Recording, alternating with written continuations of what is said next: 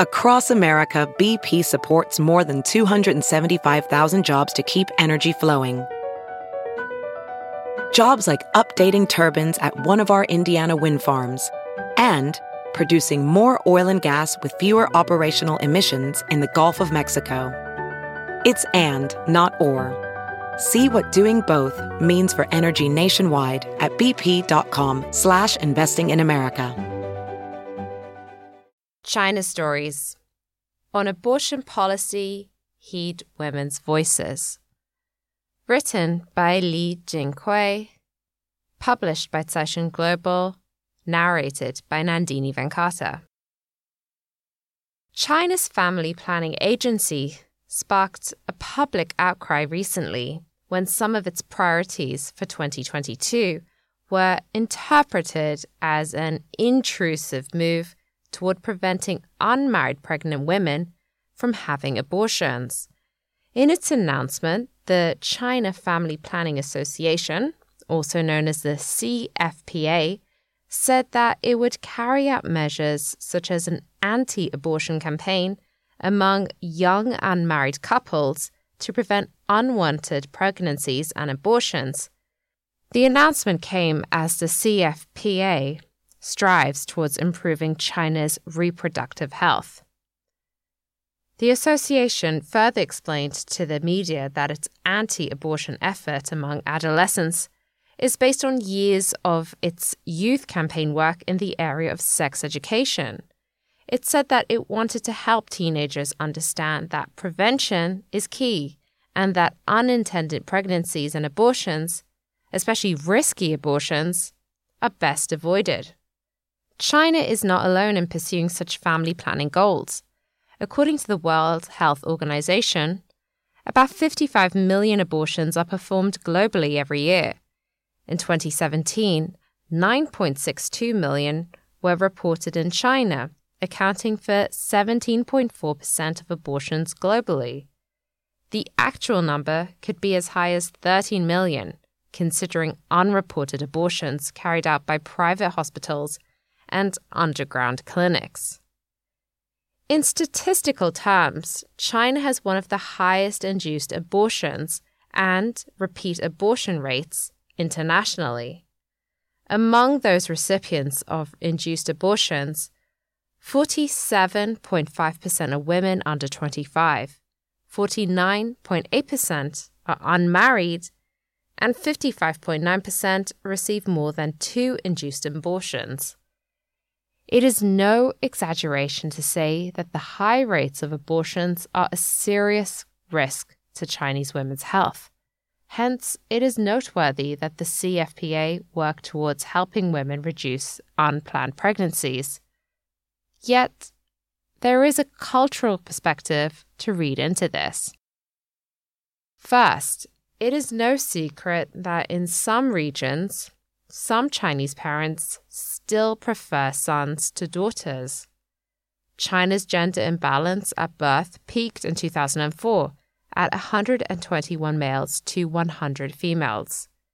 In total, China has over 30 million bachelors who may have difficulties finding brides, especially in rural areas of northern provinces, and these are exactly the places where induced abortions are prominent once female fetal gender is identified.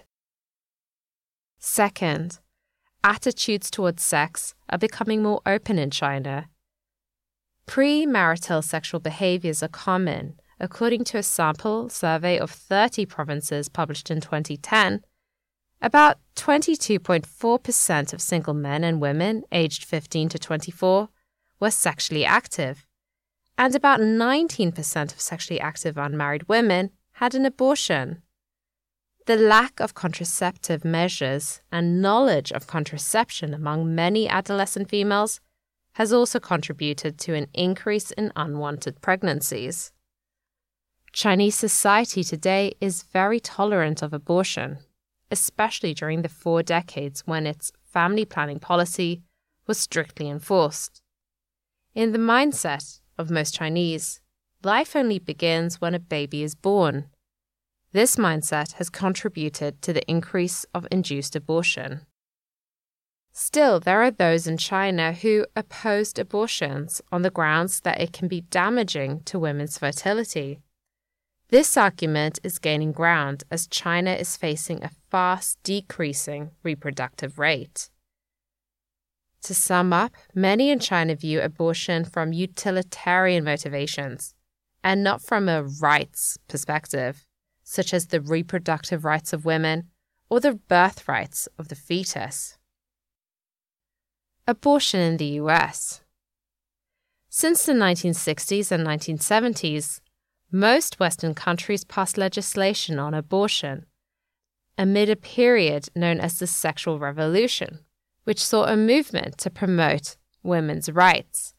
In the United States, there are two camps: the pro-choice camp that supports women's rights to choose whether or not to terminate a pregnancy, and the anti-abortion camp that emphasizes the rights of both the mother and the unborn child. The pro-abortion camp formally gained legal ground from the Roe v.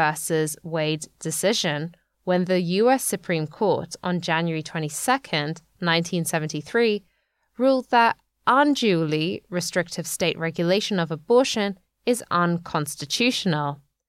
Since the historic Supreme Court ruling in 1973, there have been about 15 million abortions every year. That means 1/5 of pregnant women in the US would terminate their pregnancy. Of those pregnant, about 1 million are between 15 to 19 years of age, and about 30,000 are below 15. More than half of teenage pregnancies end up in induced abortions.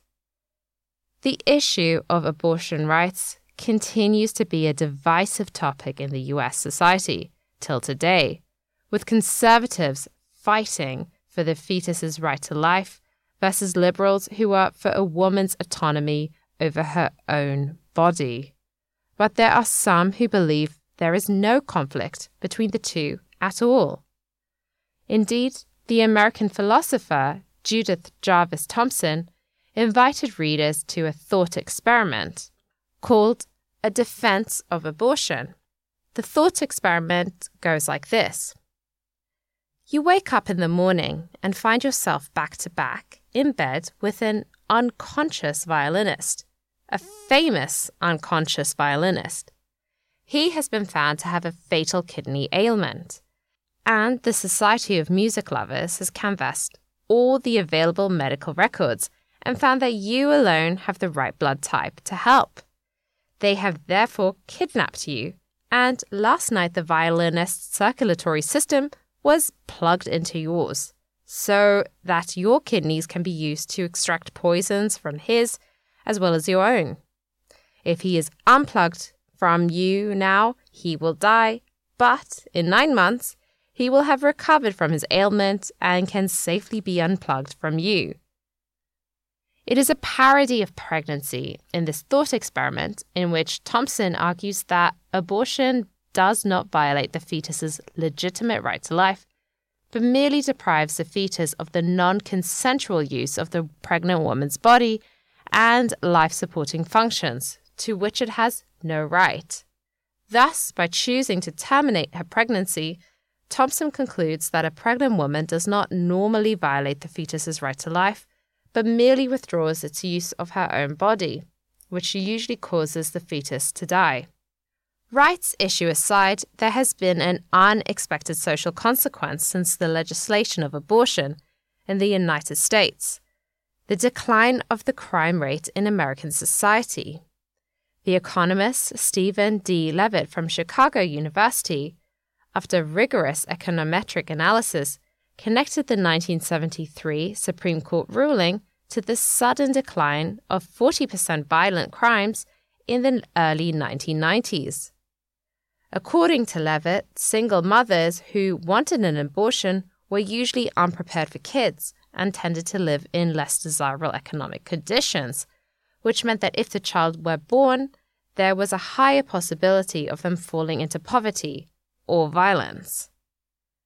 Let's return to the argument that there is no contradiction on the fetus's right to life and women's reproductive rights. In that case, shouldn't we listen more to the voices of women? After all, it is women that bear the fetus during pregnancy and the upbringing responsibilities after birth. Policies are not right if they brush aside rights and only focus on utility. On the surface, it may reach its goal, but there are always social costs that might be hidden in the early days, yet ultimately borne by all individuals in our society. Li Jinghui is professor in the School of Economics at Zhejiang Gongshang University.